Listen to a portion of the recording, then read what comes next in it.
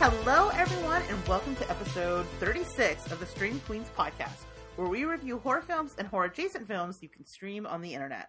I'm your host, Rachel, and joining me is the co-host that has always been in my top 10, Mars! Aww. I was really racking my brain on what my intro would be for this one, and I was like, it could go sideways. Yeah, really I was like, easily. there's some definitely weird choices because easily be made here. Yeah, so what Mars is getting at is that today we're going to be reviewing a little film called Cam. The movie that made me kind of wonder if I should have been a cam girl back in my youth when my boobs still looked good. Before we get started, Mars, can you do me a solid and remind our listeners of our very serious spoiler policy? Very seriously, we're going to spoil the whole thing. Very so if you seriously. haven't seen Cam, you should actually go watch it because it's different than what I thought it was going to be. Oh, okay. So I think it would be worth it to watch it unspoiled. If you haven't watched it and you're about to, maybe also be forewarned that there's some sex in it. You should definitely watch this with mom and dad. Yeah, or like maybe like a 12-year-old sibling of the opposite gender, you know, things Family that are night. gonna be really uncomfortable. Family night. Yeah, So, how have you been and what have you been up to? I've been really good. I have a cousin who moved into the most haunted room in my house, and I haven't told him yet. So we'll see how that goes. Like I was saying to you, I'm curious to see how the spirits will feel about him moving in. I mean, so far they seem pretty okay. We haven't had any weird noises or cupboards or anything. I don't know what he's experienced in the room, but he hasn't said anything. So I think it's okay. We'll see. I mean, it's been like 3 weeks. You did have an Amityville smell, so we'll see. Yeah, that was over the summer before he was here. Though. Okay, well that's good. That's good at least. Yeah. But So still. we'll see. I haven't brought it up. I figure, why bring it up if nothing's ever going to happen, or if he's not going to notice anything. Let's just let him live in his perfect little bubble of this is just a house. But I'm so excited to talk about this movie with you tonight. This is one of those things where I know I have recommended it to you so many times that the pressure is on, but I wish I hadn't talked about it so much because I want your genuine opinion. Like, if you don't like it, that's totally fine, or whatever you feel about it. But it is, I think, an interesting movie, and you can't not have an opinion. Like, whoever watches this, you're either gonna love it or you're gonna hate it or whatever. So I'm excited to hear. And I've really needed to talk to you about it because I have so many questions. It's not really an answer to its own questions kind of movie, and that's one of the things. Like, you have to be okay with an ambiguous sort of ending. Oh no, that I'm okay with. I Okay. have questions about other things. Oh, okay. Well, I'm intrigued. They're probably not that intriguing. Don't get your hopes up. Oh, too late. Too late. They're up. So It's just like, every once in a while we watch a movie and I'm like, and then I don't understand why they did this. And you're like, well, I mean, they turned on the light because the light was off. And I'm like, oh, right. Okay. Get it now. So I have a feeling they're going to be things like that where I'm like, oh, yeah, no, that makes so much obvious sense when you say it out loud. Okay. All right. Well, I'm excited to see what parts of this stood out to you and confused you. And you can maybe, I probably have some of my own. So, but this was actually, even though I've been recommending this to you forever, this is actually a you pick. So what made you decide to pick this one?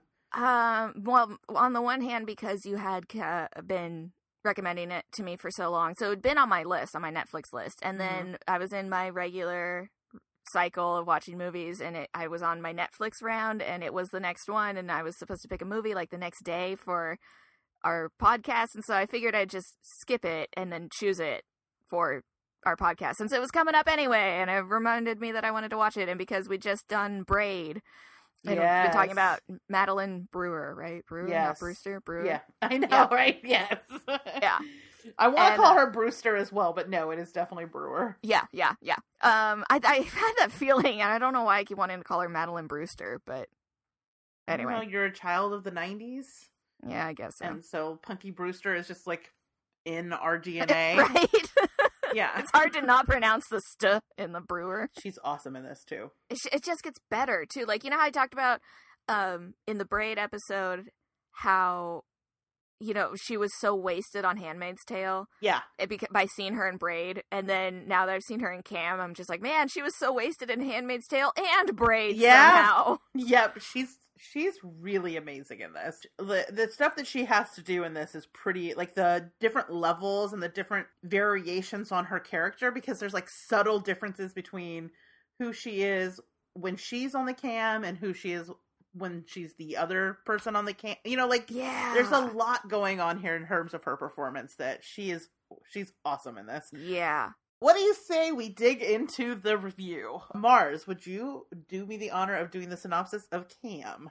Absolutely. So we start out watching a Cam video of our main character, Lola, who's talking to all of her guys, and she's just adorable. I understand the reason why Cam girls exist and, you know, whatever, but somehow she was just really adorable, and I get that that's her character, is to be this, you know, really adorable, cutesy little girl who also does dirty things. But, you know. Anyway, so she is having her guys, like, vote on which, like, sex toy she's going to use. And someone starts suggesting that she use a knife. So she tries to block this person, and they still come back, and, the suggestions keep getting more and more violent, and she's getting more and more disturbed by it. And then does pull out a knife, slits her own throat, and presumably dies, and then all of a sudden pops up, and she's like, gotcha, and rips off her neck prosthetic. Yeah. And that's our introduction to the movie. Yeah. I mean, it definitely leaves an impression. So, just like really quickly, I want to talk a little bit about one of the things I liked about this movie is, and you see it in this opening section, is that you get this sort of unironically voyeuristic view into a subculture that I don't have firsthand experience in, and I kind of have an idea of what I think camming is like, but I don't fully understand it. And I like this peak because it's actually created, the screenwriter is a former cam girl. Issa Mazai is a former cam girl, and so this movie is not autobiographical, but like some of it is actually taken from her real life and her real experiences as a cam girl. And the director actually shot some of her online porn. So these are two people who actually have some insight into this world. So it lends it some authenticity that makes it interesting. Understanding the dynamics of how she talks with her clients, or I don't know, her audience, and like also kind of understanding the way that the tipping, get like a little dopamine hit every time you hear that little ding ding ding as the change, as like coins are coming in. So I really, this opening scene to me was a good little like horror scene, but also like right away I was very much drawn into seeing this subculture. Yeah, and it really made me interested in her character, even though it wasn't, you know, it was a first introduction to her. But and it's like, you know, I don't have any experience with the cam girl world on either side of the camera, but, you know, and I realized that part of the cam girl thing is not necessarily the sexual things, it's also the feeling a connection with someone through the screen, you know, and so, and I liked how they did that throughout the movie, of the way she talks to her guys and talks about her guys. You know, she calls them my guys. And when she talks about Baby, and she's like, she doesn't even know her guys, you know, and it shows that it's not just sexual fulfillment that she's providing. It's also like a kind of like companionship and kind of like a club kind of feeling where she's, you know, because it's also like amongst the guys themselves, like they all know each other. Yeah, you know, she makes a comment in this opening scene about like how she hates the inside jokes that two of the guys have with each other and always making and stuff, and how, you know, and it gives it like almost a sense of like, you know, like I said, like a club, sort of like belonging to a group that also sometimes results in, what does she call it, the cum show or something like that, you know? I mean, there is that aspect as well. For being a movie about a cam girl, there is surprisingly little actual like sex, you know? Yeah, even though you're seeing like a quote unquote seedy kind of side of life, like they do stay away from sort of the exploitation and the like titillation for the most part. I mean, most of the things that we see her doing in the cam is just hanging out in, like, yes, suggestive clothing and whatever, but mostly just, like, talking to these guys, you know, and, like, interacting with them is the majority of it. And, you know, and I'm glad, I liked that. I liked that it was, like, it's not just about, you know, guys don't just show up to watch a girl get off. They're there because it's a feeling of groupness. That's a good point. The other thing this scene does that's interesting is it kind of subverts your ideas about typically how sex workers are in movies. They're usually a character that okay, we're going to see this person get assaulted, or they're a victim, whereas in this kind of takes this idea of violence and you see the violence happen, and then she actually has a lot of agency in it, and she is sort of in control of the situation. And so it kind of breaks with the typical narratives that we see about sex workers right from the opening scene.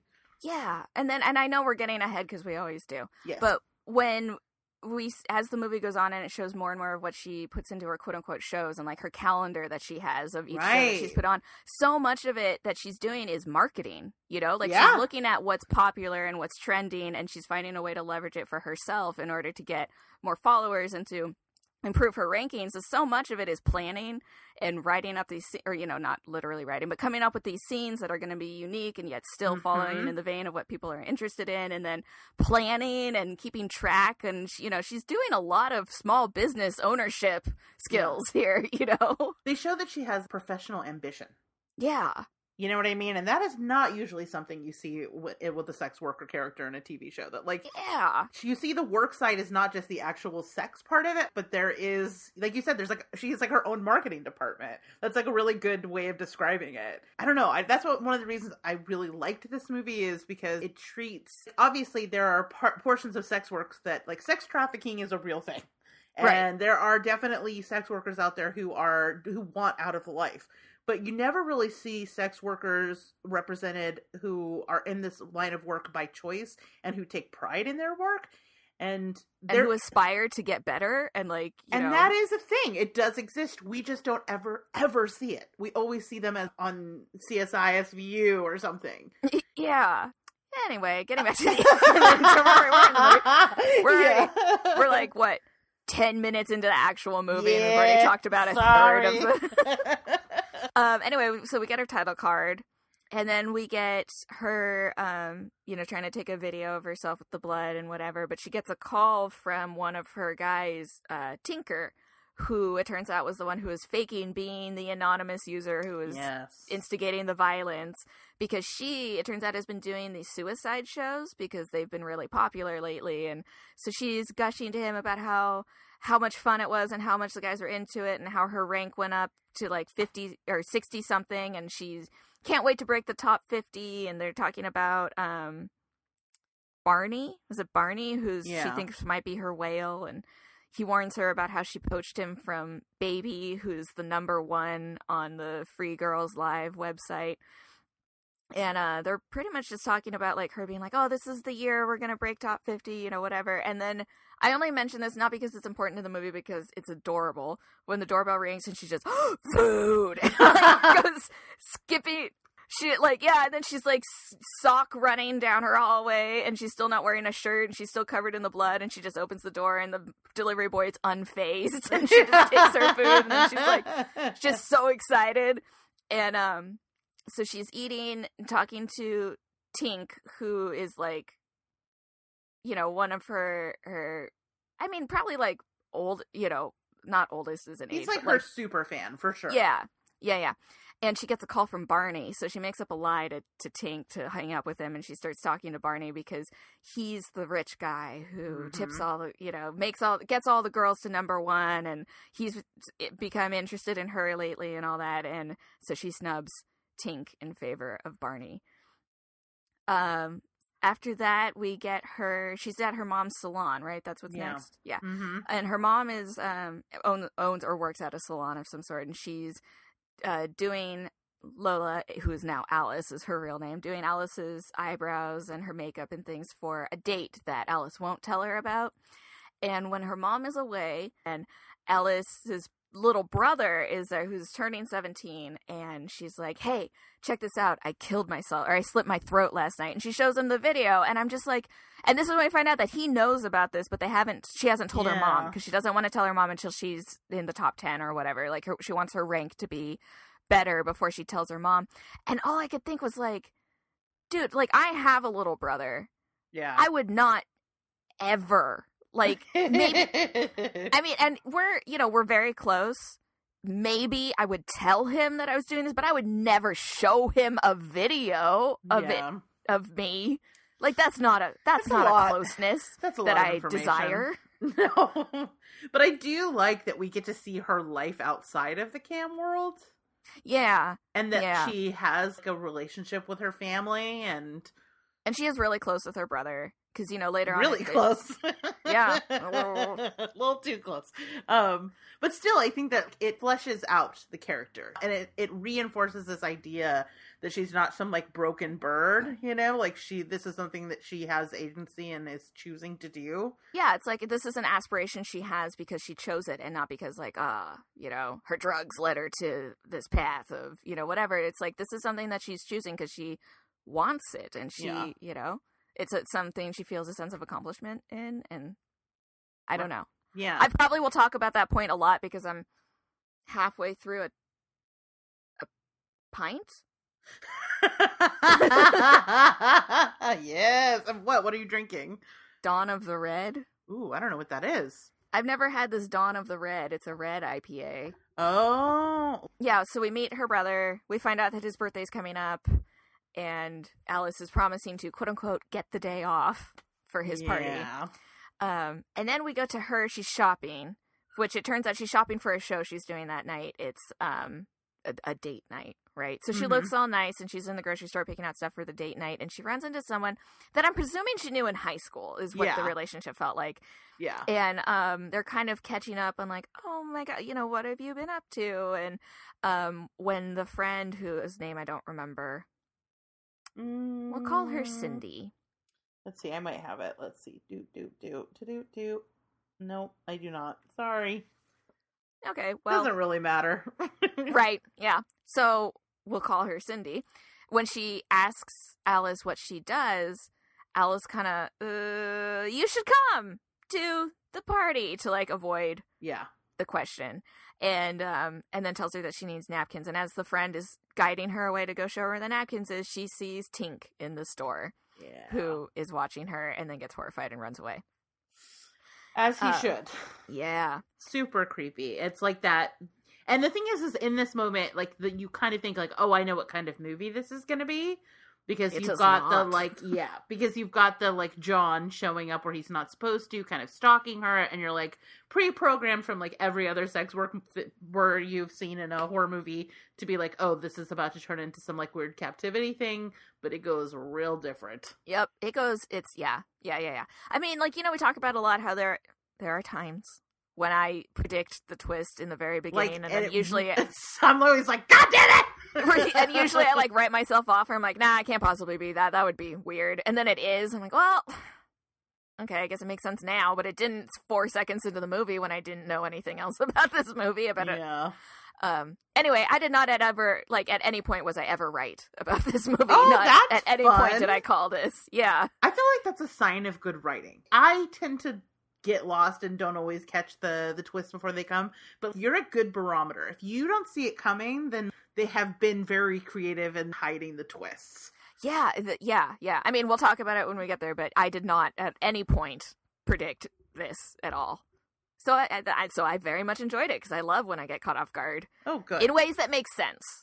Like, there's some movies where you're like, I didn't see that coming, and it makes no sense that it went there, but The other thing I love about this is something that first appears in the scene with the parents, but the color palette totally changes between when she's Lola and when she's Alice. Whenever she is in the cam world, like, it's like hyper saturated reds and pinks and blues, and then you get out into her quote unquote real life, and it becomes like this very muted, naturalistic palette. It's sort of like dull colors as opposed to this like hyper reality that she has when she's camming. Yeah. Which, I mean, like, I love those hyper-saturated, bright colors because it's dreamlike, but not like, when you think dream and you think, like, fuzzy, like, clouds, and it's not that kind of dream. Something about that juxtaposition is nice. There's an intensity to it. Yeah. Fantasy. Yeah. So the next thing we get is her, she's, like, Skyping with her cam girlfriend, Fox. And this is when we start getting kind of, I mean, we've already seen the inside of her house, but this is more so the idea and we see her buy a couch while she's at her mom's salon. Mm-hmm. But we're more introduced to the fact that she's kind of newly moved into this house, and it's like when we see it from the outside, it's a nice house. It's like it's a big house, and all of her furniture is still kind of partially wrapped, and a bunch of stuff is still in boxes and things. But she's opening a box that she got from one of her guys who sent her homemade cookies and nipple clamps because you're nice and also nice, I guess. But she's talking to Fox about how, she's checking her rank again, and she's like, oh my god, I'm back down to like 57 or something, and she's complaining like, what am I supposed to do, like never sleep? And Fox is saying, yeah, I camped 70 hours this week and my rank didn't move at all. So they start talking about like things that they could do to try to get their ranking better, and Fox suggests a live show, and Alice says that she doesn't do live shows, and then quickly changes her tune, and she's like, oh, but she doesn't want to go to the Cam Girl house because it's too far. But then she's like, oh, but if I go, we could do a show with the Sybian. It's called the Vibratron, but it's totally a Sybian. Okay. I think I hear Sybian and keep thinking Simian, like the monkey. And then I'm like, that can't possibly be the right word, but okay, anyway. And Fox is like, no, that thing is way too intense, like, don't do that. And she's like, oh, fine, And she goes into her date night with her guys, where she's cooked a steak, and they're pretending to have dinner together, and while they're having dinner, she hits 50. Yeah. And she's all excited because this has been her goal, and she, there's confetti and everything, and she's just so excited. And throughout this entire scene, I was completely distracted by the giant piece of glitter that was right on her lash line. Yeah, no kidding. Because it was so dangerously like, close to her eyeball. That is not cosmetic grade. That is not cosmetic grade. That is going to scratch your cornea up. You got to move that. You got to move it. But she doesn't, and she survives. But anyway, so she's all incredibly excited because this is like, her goal is to be top 10, but 50 has been her goal for so long, and this is the year and everything. But then people start leaving her room, and her rank starts dropping again, and she's like, what? And I loved this because you could see the struggle in her to continue that facade of, oh my gosh, I'm so excited, thank you so much, while she's trying to not freak out over the fact that she's already losing her rank, but also trying to figure out what's going on while still always trying to maintain like connection with her room and pretending like nothing's wrong. And I think that she did an amazing job of portraying that struggle. Yes. She did so good. Right. Because, you have to, as an actor, be working on 3 different levels here. You have to be acting like you're excited when you're upset, but trying to hide that you're upset. So, you know what I mean? Like, there's a lot of layers to this performance. Yeah, while also actually remembering your real-world job of remembering your lines and what you're supposed to be doing and where you're supposed to stay mentally and all this. Like, it's a lot to juggle, and she pulled it off amazingly. Absolutely. But she gets on her laptop onto the FGL website and finds out that there's a rival cam girl. Princess. So Princess is a notoriously non-nude cam girl, but she has advertised that she will go nude if she's willing to strip off a piece of clothing for every rank that Alice drops. So all these guys are now going to Princess's channel and tipping there so that Alice drops in rank, and so that she'll hopefully go all nude, right? And Alice is panicking, but also still trying to maintain that, like, oh yeah, you guys are the best, and I'm so proud of you, blah blah blah blah blah. And just as she hits like 57 or something, she's like, oh, okay, bye, and then ends her room because that way she can't drop rank anymore. Is that immediately? I guess, I don't know, because she drops rank when she's not online anyway. But anyway, so then she sees Princess's cam where she's like, oh, only 7, I guess it's not I guess I'm not stripping today or whatever. And Alice has to go mark it on her calendar that it was date night and that she went in the wrong direction in the ranks. Oh, poor her. And that's when she gets on the phone with Fox and is like, we're doing it. We're doing the Vibratron in the cam girl house, this thing she didn't really want to do because it was so far. And so that becomes her new plan, because she had a taste of the top 50, and she's not going to let the dream go. Yes. Well, she's very ambitious. Good for her. She does what she's got to do. So she goes to the cam girl house, and she's trying to do her makeup in the dark, but, you know, whatever. And she sees Princess, and, you know, they have words, and Princess is kind of just a jerk who's, like, trying to play that innocent, like, oh, but what did I do? Even though it's like, you know what you did. Right. You know what you did. And, anyway, this is where I got my second kind of idea of what I thought this movie was going to be. Right. But I still was wrong. Like, you thought it was going to horizontal hostility between the cam girls? No, I'm talking about when she actually does the show with Fox. Oh, I mean, this is probably the most, like, horrifying scene of the movie, aside from maybe the very final one. Actually, I think that there's more horrifying scenes in the movie. Is it full creep factor on Tink? No, it's the policeman, actually. Oh, God, you're right. No, you're right. You're correct. It's the policeman, and it's also Barney at the restaurant. Oh, God. Yeah, you're right. This is the most graphic, I feel. Well, I feel like in terms of it looks like something from a horror movie. It looks like a torture scene. Yeah. From, I guess is what I was kind of getting at. Yeah. Yeah, so she's, you know, riding the Vibratron and faking that it seems pretty obvious that she's faking that it's enjoyable. She seems like it's really, really not a good time. No. But we get these shots where she keeps looking up at the ceiling and the camera angles kind of go in and out of focus. And and the reason why this was my first, I think I know what's happening, is I thought she was disassociating. Oh, and since I knew that the movie was about her finding her channel taken over by a doppelganger, I was like, oh no, it's going to be her the whole time. It's just that she disassociates in this moment because of, you know, interesting. Trauma. Yeah. And that it actually is her on the channel still, and then also her in real life, not, you know, whatever. That's what I thought it was going to be. Right. It is not, but that's that makes sense. I put a lot of work into that theory mentally while watching this movie. No! Only to have it not at all be that. No. I'm still proud of it, though. Yeah, definitely. No, that's a solid conspiracy theory. I like it.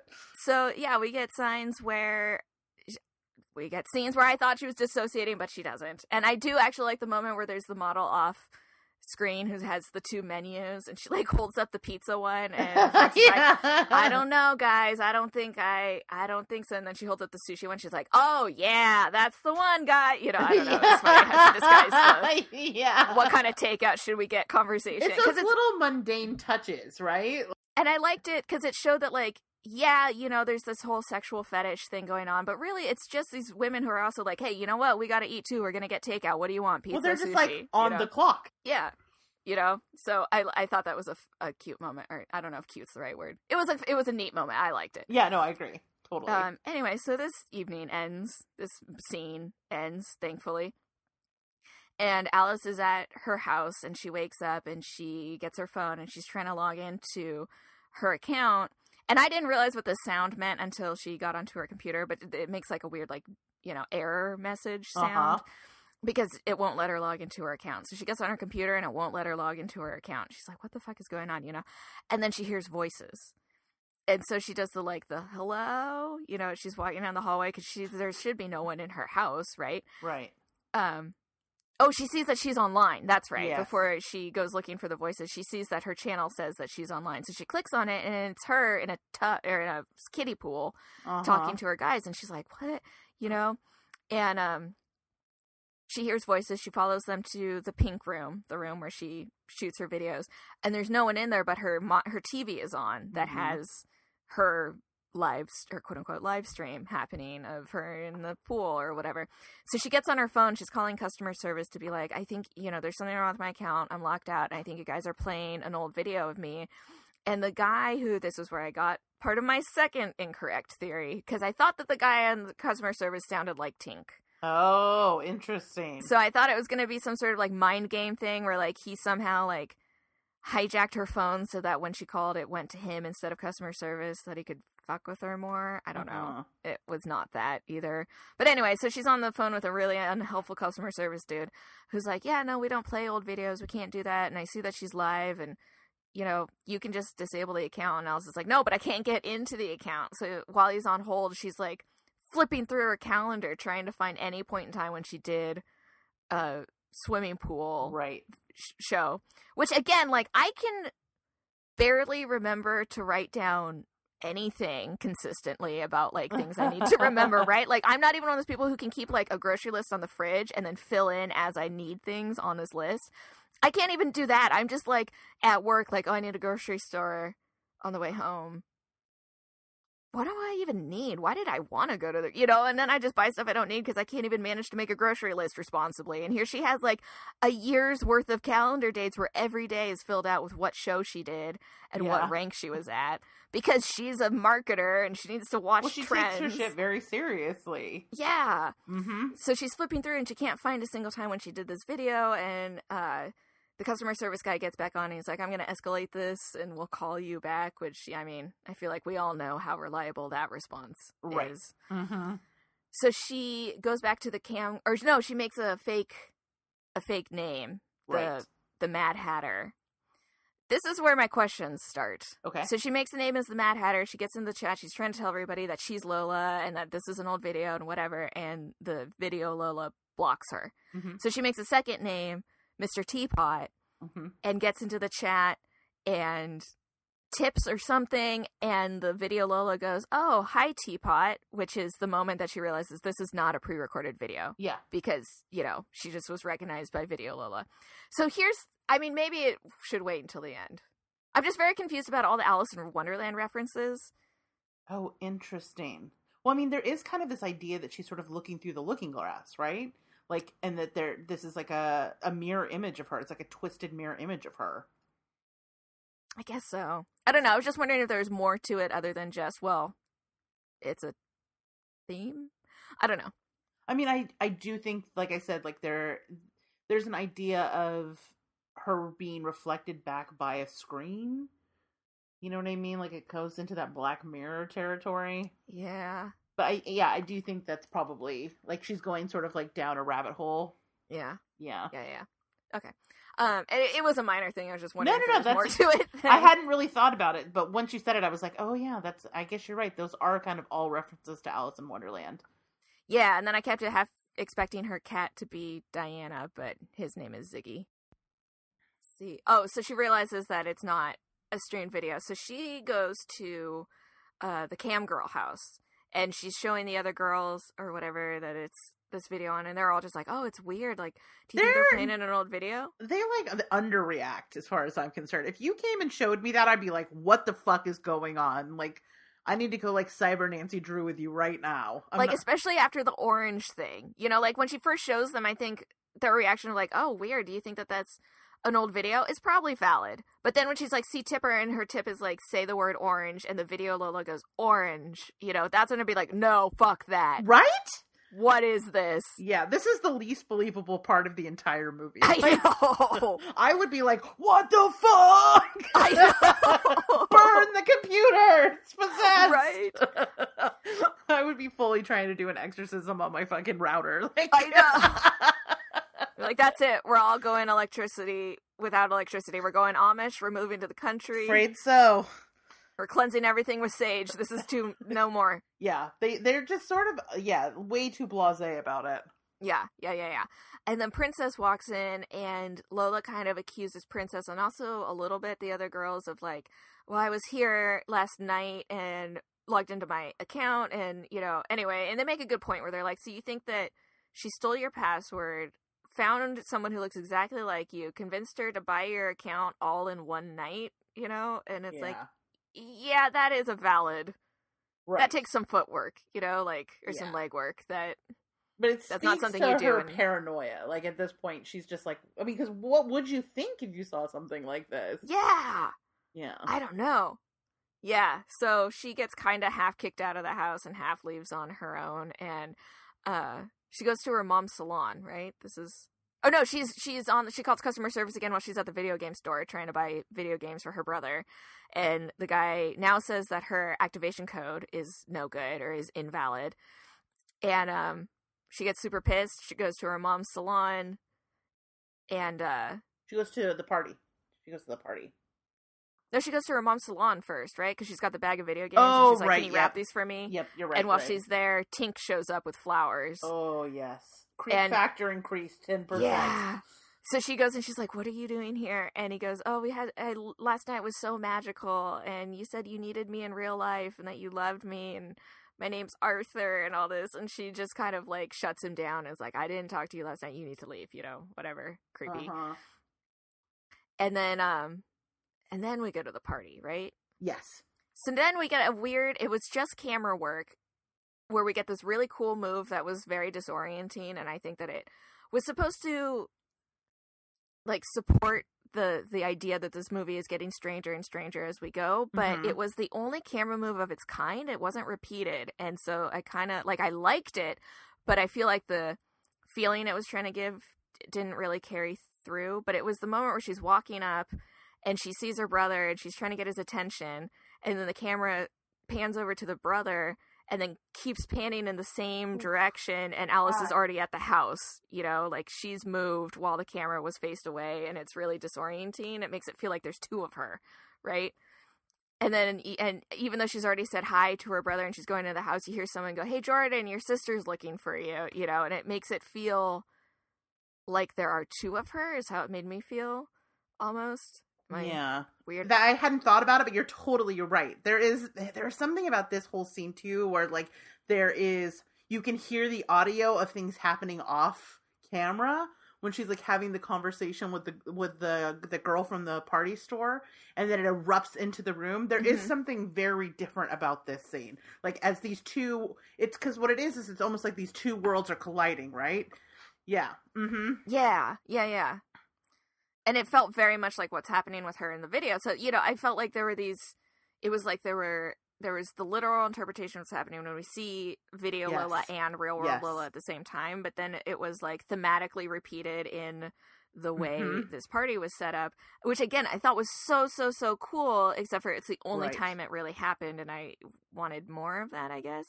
I don't feel like the movie suffers for lack of it. I just think it would have been cool if we got more of that kind of like, I mean, I guess we get a little bit of it when she does the video with Baby, but, like this being a more of like a, real world scenario. But anyway, so she goes into the party. She sees the friend from the party store who I also thought was interesting when she meets her in the party store and she seems a little like, oh, hey, you look really pretty. How are you? And then she sees her at the party and she's like, take a picture of me in this outfit and here are my boobs. And, and she just seemed like a completely different personality, which again, I think is supposed to like be a real world instance of the theme of two sides. Yeah. And also kind of, like, the identity of who we are online is not necessarily our identity. Mm-hmm. Yeah. Mm-hmm. Yeah, and also I guess so. I guess because in the store it would have been that's the friend's real world, quote unquote, but in the party outside of the store is where she gets to be someone else, And also specifically who she is online, what her social media persona is.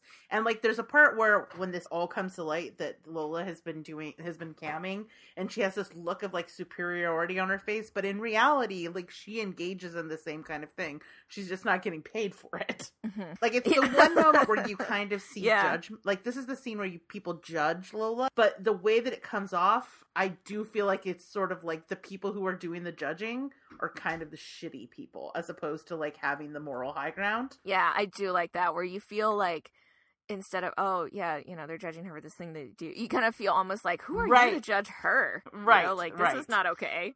This girl is legitimately ambitious and like legitimately putting her time and energy into something that she wants to succeed at. This is actually kind of interesting that you put it that way, because I was reading this interview with the screenwriter who talked about she was originally going to make a documentary, but she decided against it and decided to do a horror movie instead because she wanted to kind of give that message without being preachy. She wants the audience to get on side with Lola and root for a sex worker to return to her sex work. And I did.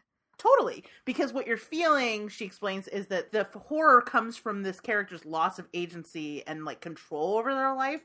And so you relate to her on a human level, and it removes the quote unquote morality around sex work. And so you are hoping for her to be able to regain her sex work job. You know what I mean? Yeah. And like, I know we said we're going to spoil the whole thing, but I'm going to talk about the end in this moment because we're talking about kind of this thing right now. But when in the end, when she gets, me, I don't necessarily like a happy ending where things work out for the characters. I prefer things to still be shit when the movie ends. Yeah.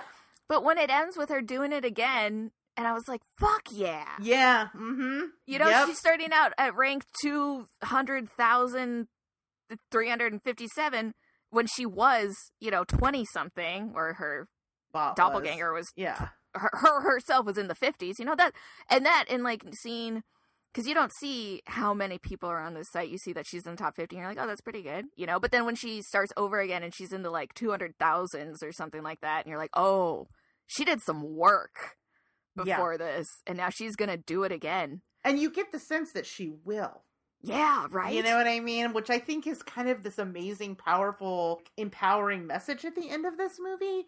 But because of putting it in camouflage of it being a horror movie, she's your protagonist, and so you're rooting for her. And so you get this message. And so it's very subtle, it's very smart, and it kind of reinforces what I love so much about horror and the way that horror interacts with like social messages. Yeah, I think it was really, really well done. But we're not even at the end. No, we're not. Sorry. Fuck it. It's our podcast. We do what we want. Right, okay. Right. So the party is ruined when her brother comes into the room wrestling over a phone with his friends because his friends have been watching her videos and are currently watching a stream that Video Lola is doing. And so, obviously the phone flies across the room, and that's how Mom finds out. And Lola tries to be like, oh, I was going to tell you when my rank was better or whatever. And the mom's just like, no, we're just going to sing happy birthday. And so, Alice leaves disgraced. And this is when she's watching and she tells Video Lola to hit herself. Yes. Right? Yeah. So she's fully obsessed with watching Video Lola now. And she's getting into some like reclusive, huddled in a blanket, being angry and obsessive kind of phase. Mm-hmm. And she's watching Video Lola do a workout video, and which she looks so cute. Her makeup in this scene is so good, and her little 80s hot pink outfit is so adorable. I know that's not the point of this scene, but I was like, she looks so cute. But it furthers my point on what the planning is, because it's like she plans all these outfits and these themes and things like that. It's not just where she shows up and is like, whatever, watch me sex things. Right. It's a show. It's like mm-hmm. And I know we already talked about it, but I do really love that aspect where she's talking to, where like, or there are times where she gets text messages from other cam girls that are like, oh my God, I saw your pool video. Do you mind if I steal that in 3 weeks? Like, it was so good, and it shows like this whole other side of the cam girls where they have to put that kind of effort into the planning, into the the content of their shows. Otherwise, they're going to lose followers and stuff and guys from their rooms. And I liked seeing that side of it. Mm-hmm. Anyway, so Lola gets into Alice gets into kind of a crazy rage, I guess. Like, she kind of lets her emotions get the better of her, and she, in the chat as Mr. Teapot, tells Video Lola to hit herself. So she starts doing like spanking, and then it gets up to the what is it? The flog? Mm-hmm. Yeah. And then Video Lola pulls out a gun. And that's when Alice starts being like, oh, no. And Video Lola ends up doing a suicide video where she shoots herself in the head, and Alice loses it because she just basically watched herself. Yeah, no, I mean, that would be very shocking to watch. Yeah. No, I'm sure it would affect anybody to see themselves kill themselves. Yeah. But, it does turn out to be a faked, the suicide videos that she has done in the past, except for she's never had to watch herself do it, not knowing what the actual result was going to be, because for all she knew, she just actually watched some version of herself shoot herself, and so it freaks her out, and she calls the cops, and we get what is in my opinion, the first actually disturbing scene. No, you're totally right. Movie. I mean, and this feels like it's actually one of the autobiographical moments in the movie, is like the creepy fucking cops. Yeah, so she calls the cops about someone stealing her identity, and they come to her house, and she's showing them the video, and then one of the cops gets a call, so he steps outside, and then we get a really, really predatory moment with the remaining cop, who's just like, asking her what exactly this is, and if she's ever slept with any of the guys, and when she says no, he's like, oh, that's a pity. And then when she's like, excuse me, and he goes, oh no, it's a compliment. No. Like, oh God. Even just the way his body language was, where he's like stepping forward as he's asking these questions. And what's actually disturbing about it is that that's reality. Like, that's not a part of the horror movie that's like, oh, That's not demons the fantasy and part. yeah, no, that's a thing that really happens to people. And that was the first. I mean, the Vibratron was uncomfortable to watch because it was just uncomfortable to watch for real reasons. But this was uncomfortable in a very different way. Right. I mean, it kind of underscores the relationship that cops and sex workers have, and also the way that like sex workers are totally unprotected, especially in this post Sesta Foster world, where not only do the cops not give a shit about you, but they also, you are vulnerable in that if you do sex work, you're engaging in illegal behavior that makes you even more vulnerable to the people who are supposed to serve and protect. Right. This is a real thing that happens. Yeah. And it does kind of give you a reminder of like the dangerous world that even just camming puts you in. Yeah, because it's like it makes it so much harder for you to claim having been violated in any way. Even just having your identity stolen on the internet is not taken seriously. Yes. This movie in general does a really good job of kicking up, and this is another case of showing the cops as the kind of the villains in this scene, which is the reality for a lot of sex workers. Yeah. So they leave and they do nothing, and she has some more feelings about it, but she goes back to her mom's house and sees "whore house" written on the side of it because she wants to drop off her cat. Right. So she talks to her mom, and her mom's like, I watched it, which is the second time, and I'm like, I just don't know. I won't even tell my mom how to find this podcast because I don't need my mother hearing me say the majority of the things that I say. On this podcast. I won't even tell her how to find this podcast. Let alone, and I mean, I know it's not like she showed her mom, this is my cam show. Right. Give it a whirl, but it would deeply upset me if I found out my mom had watched one of those videos, But her mom is, trying to be very open-minded and, is like, I understand, the empowerment and all that. And Ellis is trying to tell her, no, but that's not me. And she's like, no, I know what you're saying. It's an act, it's a character. And she goes, no, but it's, So she tries to show her, and of course, Video Lola is not online, conveniently. Yeah. She also sees her brother, who's acting very standoffish, which I understand he's a teenager and teenagers can't control their feelings, but you can't be 100% supportive of someone in 1 minute and that's just because something beyond their control happens, suddenly be like, I'm ashamed of you. Yeah. It was, you knew your sister was doing this, you thought it was cool, your friend found the video and made your birthday awkward, and now you're mad at your sister? Yeah. That doesn't track, bud.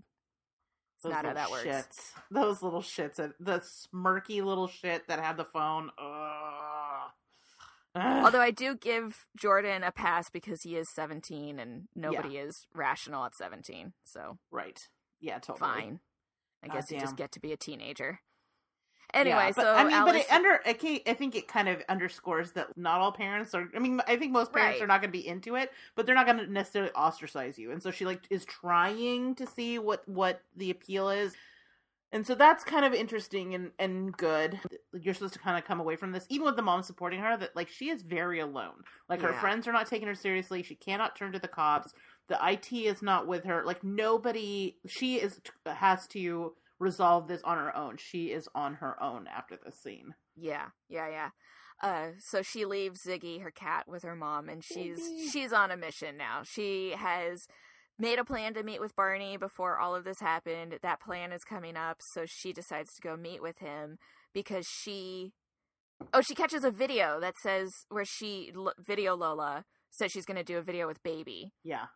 In what is ultimately, I mean, I understand she rage smashed her computer, but maybe don't be the person who goes to a public library and looks at a porn site and leaves the volume on. Yeah. I'm just saying. Yeah. Anyway, so while she's on there, she finds out that Video Lola has stated that she's going to do a video with Baby. She finds a video where Baby says the exact same fireman line that Video Lola used, and she's starting to do some detective work, and she decides to go she had this plan to meet with Barney, so she's going to go meet with Barney because she thinks Barney can tell her where Baby lives, because she wants to get a hold of Baby. So she meets with Barney. They go to a quote-unquote, isn't it authentic Mexican restaurant? Oh my god. Oh, he's such a fucking creep, man. Where the dorky white dude walks up and he's like, Buenos Tardes. Yeah, sure is authentic. Muy authentico. Although I know it had a different official name, but I did like that Barney called it the Guacamole Cheese Tower. Yeah. And I immediately was like, I want to go to there. I know, doesn't that sound amazing? That sounds amazing. It was less impressive when it showed up, especially since it was majority guacamole and minimal cheese. Yeah. Okay, you know how my brain works? Yeah. So I immediately... but yes. For some reason, and this didn't happen the first 3 times I watched this movie and I heard the words Guacamole Cheese Tower, but for some reason I just now pictured the cover of the Dark Tower books. One of the Dark Tower books where the tower is floating sky, but it's a guacamole cheese tower. I would eat that. I would go to there. Now that is a tower that I would cross an entire fantasy world to get to. I know, right? Can you imagine just off in the distance, this guacamole cheese tower, and you're like, yeah, I'll let him fall for that. Yeah. There are other worlds than there these. Are other cheeses than these. But that one. See, I was kind of imagining kind of like, like those chocolate fountains. Ooh, but with cheese? Yeah. With like a guacamole border? Yeah. We start our own restaurant. We're making that. It's just going to be towers of stuff. Yeah. Different kinds of towers. The tasty towers. Like a shrimp tower. Yes. Like the original tower would be the guacamole cheese tower. And it would be a true guacamole cheese tower. It wouldn't just be a plate of guacamole with a small plate of cheese in the middle. Definitely. That was very disappointing. We want a tower. It has to have like a third dimension. You know what I mean? It has to go up. Yeah. You need to have some like height for it to be a guacamole cheese tower. Don't give me this bullshit flat nonsense. No, that was I want a tower letdown. Yeah. Agree. If it's got the word tower in it, don't give me like a sort of 1.5 tiers. No. Tiers are not towers. Tiers are not a tower. Tiers do not a tower make. They do not. I agree. Concur. We have found a consensus. We build our towers like real people here. With cheese and guacamole. And tortilla chips. Blue ones. Yes. Blue corn tortilla chips. Fuck Should yeah. we, like, quit our jobs? Did we just, like, make $1 million? Can we call it the House of Towers? Yeah, of course we can. I love it. And our slogan will be, there are other worlds than these, parentheses, but this one has cheese towers. That's the one I want to be. Okay. We're going down a weird road. Yeah. We have so many business plans now. We really do. We should be millionaires. Why aren't we millionaires? Our plans are so good. If someone would just fund us, the startup, we could make other people so rich. Send us your scratch. Also, TM on the House of Towers restaurant. Back off. Yeah. So he orders the guacamole cheese tower, and she's talking to him. She's trying to, like, slyly get him to talk about Baby. And so she's kind of like, you've met Baby, right? And he's like, yeah, I went to her house. And he shows her a photo of the two of them in front of something called Barney's Hardware. And she's trying to be like, oh, Or he's like, aren't you guys supposed to do a show together? And she goes, yeah, she's coming to my place and she's driving. And he goes, well, that's a long drive from Georgia. And so she immediately excuses herself to the bathroom to Google Barney's Hardware in Georgia. Which, I understand the eagerness. I would feel the same way, but I also would have 100% waited till the end of the date. Because you've got to, like, see what other information you can get, maybe not disappear into the bathroom forever, and then do your research from the safety of, I guess, the library, because she smashed her computer. But still, I would have waited. Anyway, so she goes into the bathroom to Google Barney's Hardware in Georgia, and meanwhile, Video Lola starts streaming, starts a show, and Barney sees it and realizes it's, he thinks it's some sort of mistake, and then I think he tips or something, and then Video Lola says something to him so he knows it's real. Mm-hmm. So and this is where I did not make this connection until it was happening, because Alice is in the bathroom and sees that Video Lola is doing a show, and she starts like, oh my God. And I was like, no, this is your chance to run out there and show Barney, like, see, it's an imposter. Why are you not doing that? And then when it turns out that he immediately assumes she's the imposter, and I'm like, oh, yeah, I would have definitely backed myself into a corner in that scenario, because I would have 100% made the wrong move there. Good on you. Ugh. But this is the second truly horrifying moment in this movie for me when he bursts into the bathroom and tries to physically remove her from the building, and the little waiter guy who can't speak Spanish had been knocking and been like, "Are you okay?" And he witnessed an adult man go into the women's bathroom after this young woman. And when the man emerges, physically, forcing the woman out and making up some half-assed excuse about, oh, my wife can't drink liquor, even though she didn't order any, and that guy was the waiter, so he would know. Right. And the guy does nothing. And that's what's horrifying to me about it, is this guy was 100% about to let this woman get abducted. Yep. And he was just going to be like, well, he said she was his wife, so it obviously was okay, And, that's, the realest thing that happens in the movie. Ugh. It's just the people watching. And just being like, oh, well, that's unfortunate for her. I don't want to get involved. That seems like trouble. That seems like a... Yep. Yep. It's real. Yep. So she bites him and runs to her car where she has a taser. And I'm glad she has the taser. Oh, yes. Yeah. So she goes home and she's... The Baby and Lola show has started. And they're in Lola's house. In the pink room, and Lola's watching them. She's in her own bedroom and she's watching the video, and then in the video Lola starts giving them a tour of the house, and she's like, we should go into my real bedroom, which is actually a legitimately creepy moment when you're hearing the video play and watching them get near to the door that Alice is in, and she runs to the door and she's screaming at them not to come in, but there's nobody physically there, but it feels like someone's there. And it was a legitimately really creepy moment. I think... Right.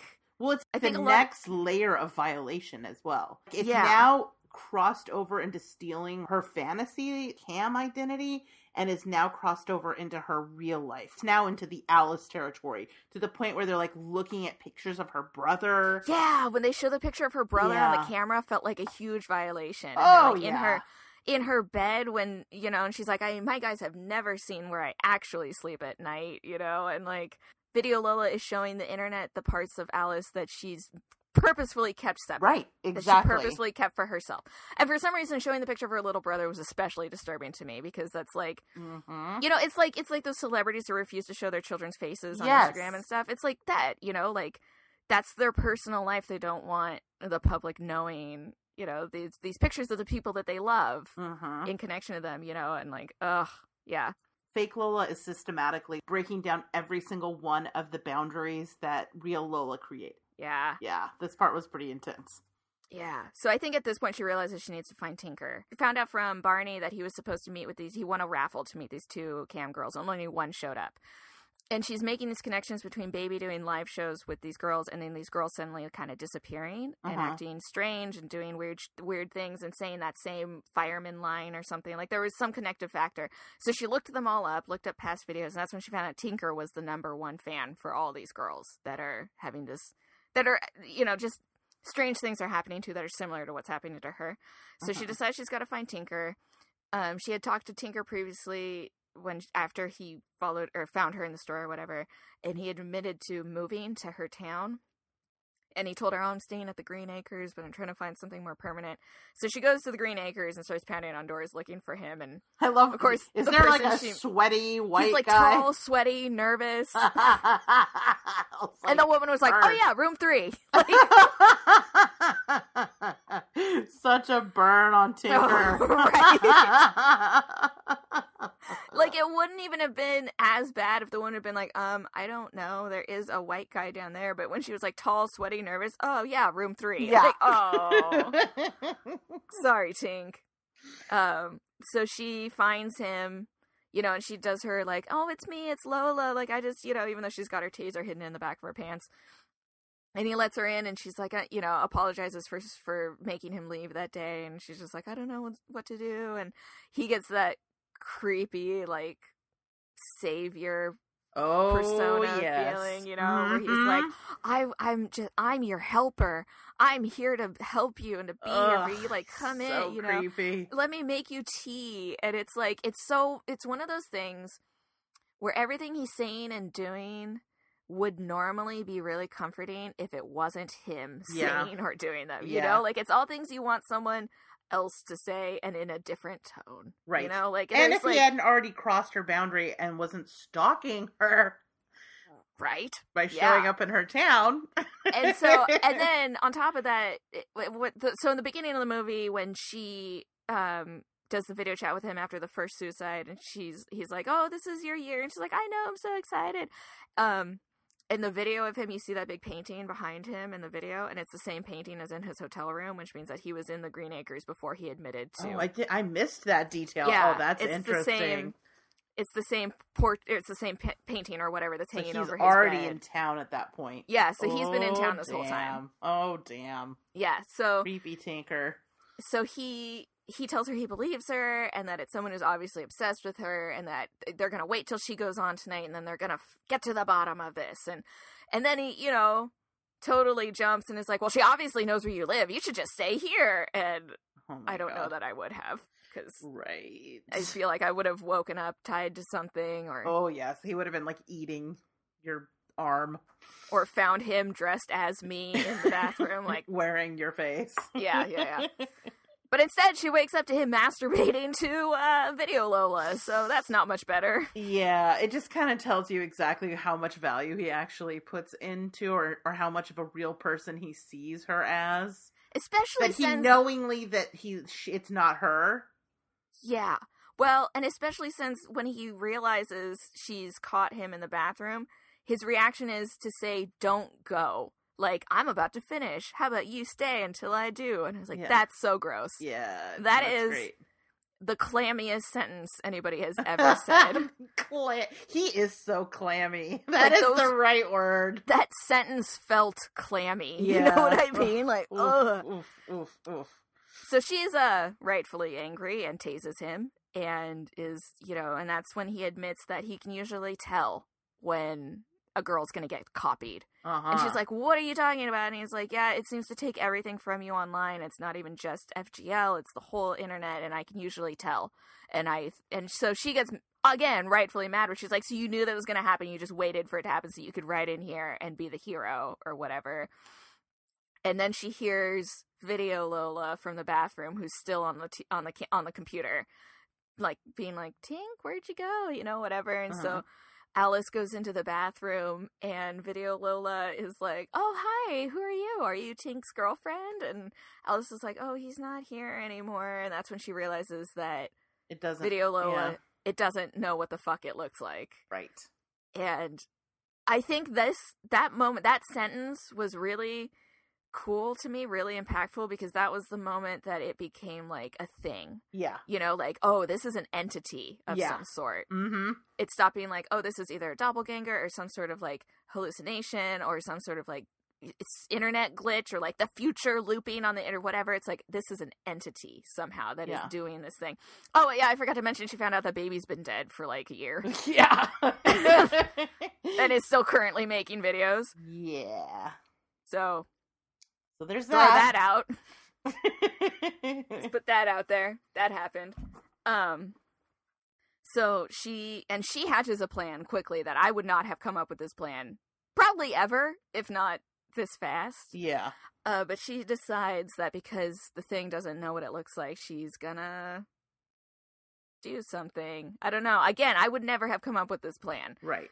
But she goes home and sets up her big TV facing the mirror in her vanity, and she gets on the chat and she pays for a private chat with Video Lola, and has Video Lola set up in front of the vanity, and then reveals herself, and Video Lola, of course, is like, "Oh, it's Tink's girlfriend," whatever. Alice gets her to play the video, or to stream the video in her room, right? So everybody can watch. And they start playing a monkey see, monkey do game where one of them will do something and the other one has to copy it, and the room has to vote on who did it best, right? And whoever wins gets a prize.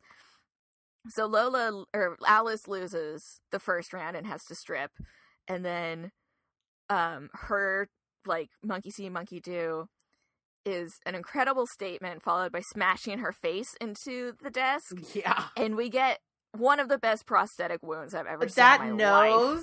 When it looks like it's just dangling off somehow, it was so good. It's gruesome. It is gruesome. It was so good. Yeah. And especially after that second hit, when it just looks like Because the bone structure, the cartilage structure is still in there, but the skin is just coming off because it's just not attached anymore. She has smashed, and it's not even like, oh, it cut off. It was blunt force trauma, has severed so much. Yeah. Oh, it's nasty. It was so good. Yeah, it was. It was so good. Yeah. And so she wins the round. She demands the password to the account, which, Video Lola gives to her.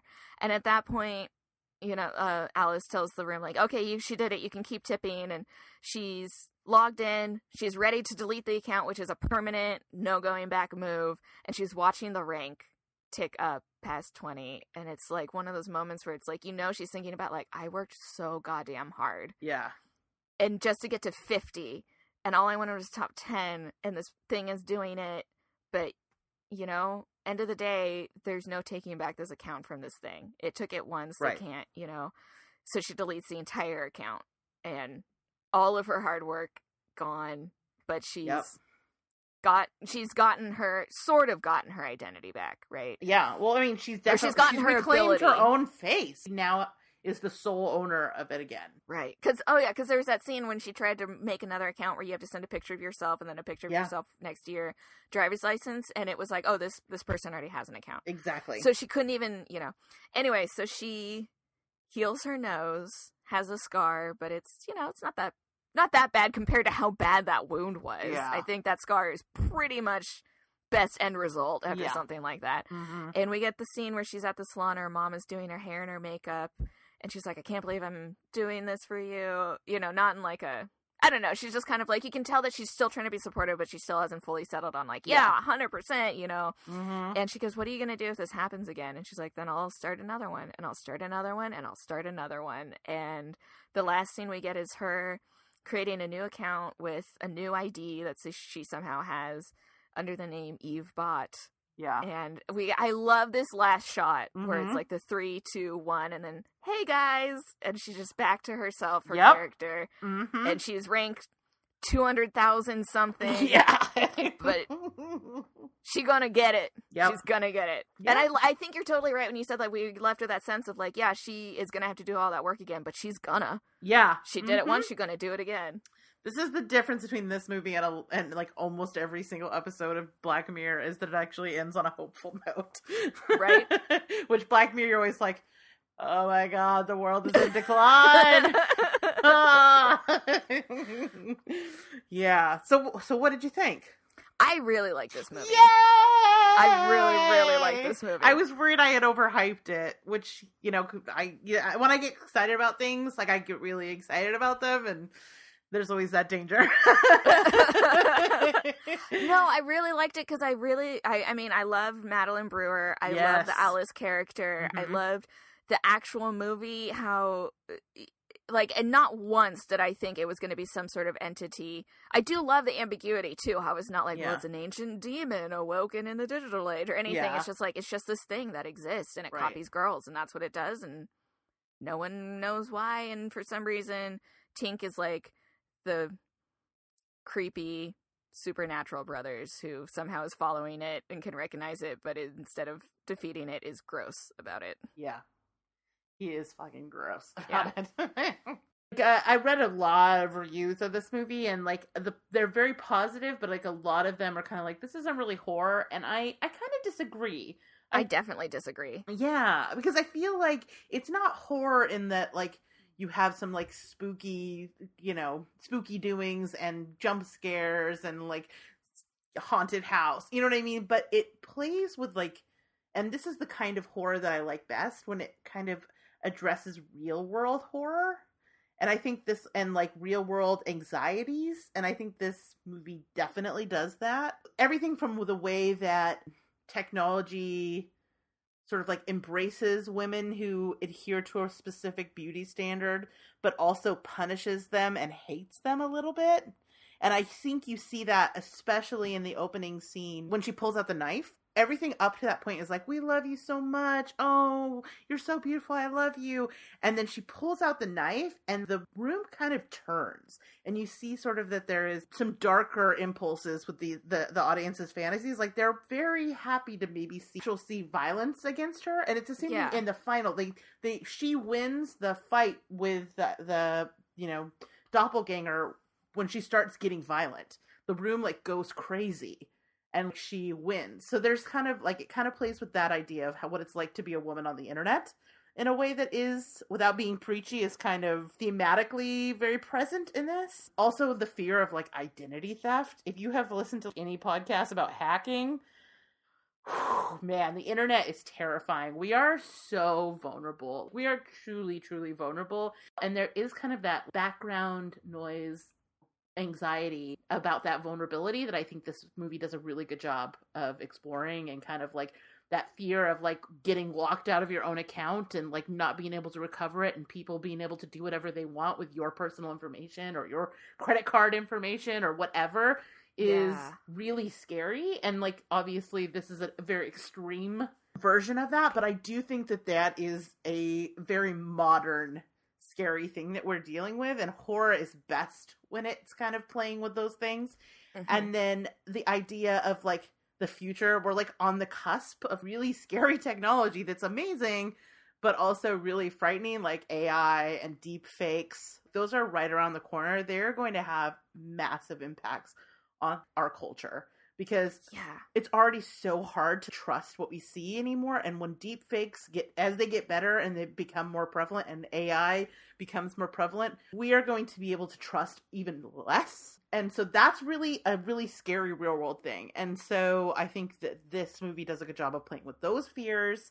And, you know, also the idea that we no longer, like, the more and more we find out about Facebook and all just like the total fuckery that is happening with our data, with things in social media, and how we less and less of our own personal like information, our identities, our data, all of that stuff is increasingly belonging less and less to us. That's very scary to think about. And I like that this movie ends with the sort of message of there is an inherent value in your identity and your personhood, and it should belong to you. And if you have to take it through violence, you take it back. I think I'm not calling for Zuckerberg's head on a pole, but I'm also not calling for it. And so I kind of liked that. So yeah, I mean, there's a lot of things happening in this movie in addition to all the sex work stuff that we've talked about quite a bit. Like, I don't know. I really feel like this is a movie that could kind of only exist right now. Yeah, well, and, you know, and like I said, like, I normally like movies that end, you know, darker and where things don't work out. But I legitimately would have been disappointed in the end if it ended with Alice being like, I'm not going to get back on the internet. I'm going to live in the real world and I'm going to do real things. I would have been really disappointed in that ending. And I love that it ended with her being like, no, I'm gonna do it again, and if it happens again, I'll make another one, and I'll make another one, I'll make another one. And I think it's one of the few horror movies I've ever seen that ends with the main character winning and having me be like, yeah, right. You win. Yeah. Yes, you know? Mm-hmm. And I think that, you know, and you mentioned how much you liked the writing of this movie earlier a little bit, but I think that it does speak to writing, that they were able to not only create a character, but a story that by the end of it made me, who normally roots for downfall no matter what, like legitimately like, fuck yeah, you get back on the internet. She earned it for you. Yeah, cam girl, you cam the hell out of the girl. Well, I like this idea that she's not beat. You know what I mean? Right? Like they did not. The internet tries to take people, everything, women specifically, and just like grind them down and make them be quiet and make them go away. And she refuses to allow that to happen. Yeah, it's pretty powerful, and which is a weird thing to say about like a little indie sci-fi horror movie on Netflix. But I don't know. I really love this movie. But it makes you want to like march in a parade or something, right? Right? Like, yeah. Like, where's my pink hat? I love you. Awesome. Okay, any other thoughts about the movie? No, I mean, I watched it 3 times and I liked it all 3 times. Me like too. I really like, because it's not only just the story and the character and the acting, but it's also like the visuals, I think, are really great. The use of color, the use of light, you know, and I think just even the way Madeline Brewer plays Alice in her, like when she tells Ziggy, you know, go away, I'm studying, and she's just watching Baby to figure out what it is about Baby that's so, you know, she's doing market research. Yep. You know what I mean? Like, yeah. I love it. Yeah, definitely. So, if you were to watch this a 4th time, what would you drink with this? Honestly, I'm really inspired by the colors. Mm. So I think it would either have to be like a vodka and grapefruit for that pink. Mm. Or like, those like blue Hawaiian like fishbowl drinks that they make? Like a blue fishbowl drink. Ooh. With a friend. Yeah. Who looks exactly like you. Sitting across from you, drinking out of a straw at the same time. Yes. Yeah, exactly. For you and your doppelganger to share. There was this bar that I used to go to with my friends when I was in my early 20s because they sold fishbowl drinks. Oh my god. They were so good. And it was like that age where you don't care yet that you're sharing a same fishbowl drink with like 6 other people and all the backwash possibilities that are happening. We totally drank a fishbowl before. It wasn't a fishbowl, but we had a big giant drink. Do you remember? You and me? Yeah. Where? At When? Trader Vic's for my birthday. We got a giant whiskey. We got the like bourbon barrel drink. That's right. I'm looking at the barrel right now. It's literally right in front of me. That's right. But that's what I thought of I don't know if like alcohol wise it matches, but in my head what I thought it was that like electric blue fishbowl drinks, like the big ones and the big huge, that you share with people. I like it. Those sound like excellent drink choices. So we didn't get any feedback this week, but we do love to hear from you guys. So if you want to send us an email, you can email us at rachel@zombiegirls.com, or you can find us on our Facebook page. We're always milling around on there, and we'd love to hear from you. And if you're enjoying the show, do leave us a review on iTunes. Now, I guess all that's left is for us to pick what we're going to do for the next episode. And it's my turn. Have you heard of the movie Life Changer? No. Okay, good. So this is one I have not seen either, but Ariel says it's good. So if it sucks, we get to blame her. Perfect. Okay, so Life Changer, it's on Netflix, and here's the description of the movie. A shapeshifter has to kill, then inhabit his victims or die. But as his need for new bodies speeds up, he finally faces down his own mortality. Ooh. Yes, and what I'm told is that it has excellent body horror. Ooh, nice. Yes. I'm guessing lots of soft tissue. Ooh. Are you into that? I am. All right, so for those of you playing at home, next movie is Life Changer. I'm excited. I am too, yeah. I mean, I've been especially since you haven't seen it. I love watching ones that neither of us have seen. Yeah, me too. This has been on my. This is like, you have your like to watch. This has been on my to watch forever, and I was like, fuck it, I'm gonna make myself. I'm gonna put it on the calendar. You know what I mean? Mm-hmm. Instead of it just sort of happening organically, I'm gonna make it happen because it's. Yeah, I've heard from Ariel good things, and also just the description of that sounds like totally the nerdy kind of horror movies that we like. So yeah. Awesome. All right, cool. So I guess that's it. And unless there's anything else, I don't want to cut you off if there's something you wanted to say. No. I think we covered everything I wanted to. All right, cool. Well, then take us out. All right, thanks for coming back and watch Life Changer, and we'll see you in a couple of weeks. Bye, everybody. Good night, folks.